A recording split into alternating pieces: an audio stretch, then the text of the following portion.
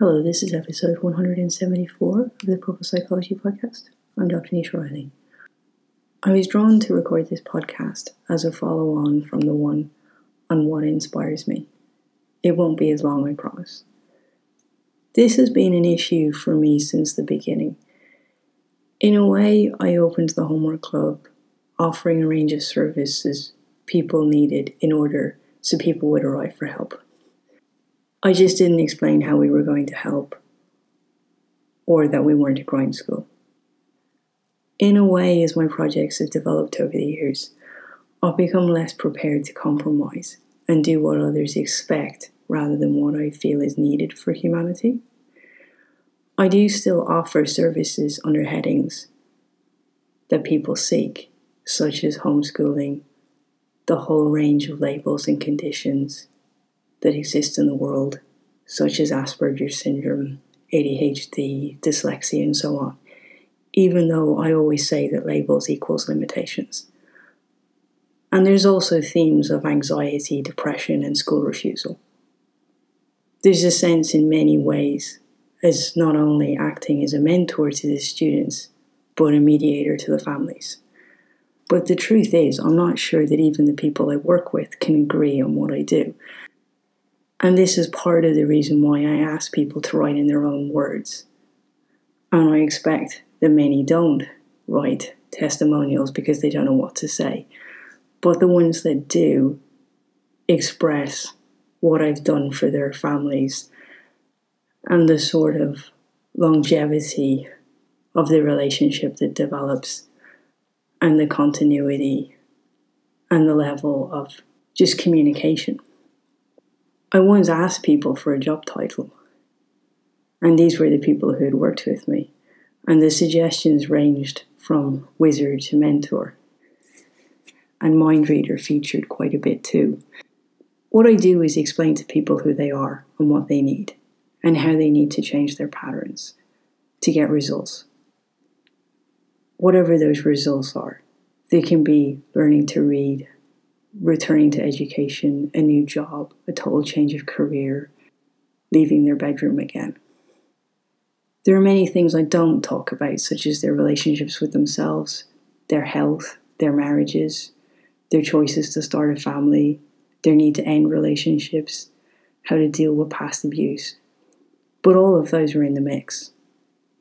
Because once you're confident, as one person put it, I build confidence in people from the ground up.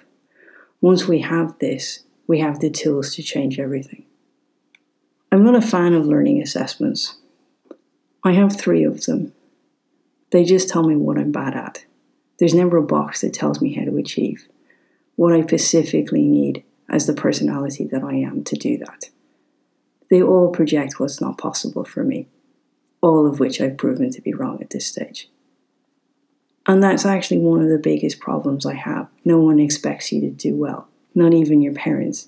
And it's the biggest hurdle I have to overcome. It's one of the biggest reasons why I don't present the backstory to the teaching team, because I let everybody start fresh. And sometimes the parents will say, oh, but you know they have such and such. And they'll be like, oh, it doesn't matter, it's fine, we'll just get on with it. And I think that's one of the biggest challenges, that many parents believe what they're told about their children, and they believe what isn't possible for them.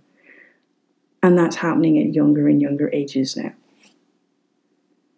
And there is an aspect, because I work globally, I start to see in certain countries now that that's a bigger deal. Like, for instance, in Australia, I have seen some horrific results of assessments where students have been told that they'll never amount to anything. And in the same way, the borderline cases like in Ireland and the UK and in Australia, they don't seem worth offering support to. And yet, those are the ones that are easiest to help. But we've become very obsessed with putting people in boxes and categories, and you having to be in a certain category to warrant help. But the US is one of the places I find it most difficult to get a result. And many people are presented with an educational development plan, which really just looks like a dead-end road. And I find that a lot of excuses are made for not finding time in the schedule to do very simple exercises that I can get people to do quite effortlessly in other countries. And much of that, for me, is down to the fact that they see no point in doing those exercises. They don't see that it's going to be possible to learn how to do skills that they haven't been able to do up until now. They really just don't believe you. Developing word patterns in a new way will help you to genuinely read and to spell slightly differently. Maybe not always perfectly, but enough to function very well, and especially with assistive technology. But I think the root reality is that there's so much historically based around literacy, especially in terms of racism, that people don't ever feel they're going to be good enough. There's huge connotations in the US to do with literacy and our perceptions of how good or bad people are based on whether they can read. And I'm watching the majority of the insults that are dished out at the moment will always come back to, oh, well, you can't read a page out loud. Or it'll take you so much longer to read something. And I know that in Singapore, that if you don't achieve the sort of milestones and you end up having an assessment, that will limit you to moving schools, and it will automatically make it compulsory for you to do a course that may or may not necessarily help you to overcome the challenges, but you'll have been stigmatized for life. So in many ways, what I do is I'm a translator of humans. The reasons we don't achieve are so much bigger than the label, but the real challenge for me is that I always aim for you to continue growing long after we've crossed paths, whether that's with or without me. And then I needed to find a way to do this for people when I didn't even exist.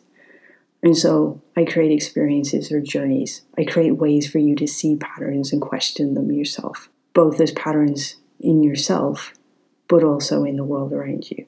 And on the difficult days right now, I remind myself there are people that I have never met or never spoken to who are cruising this current storm in humanity just from reading my books.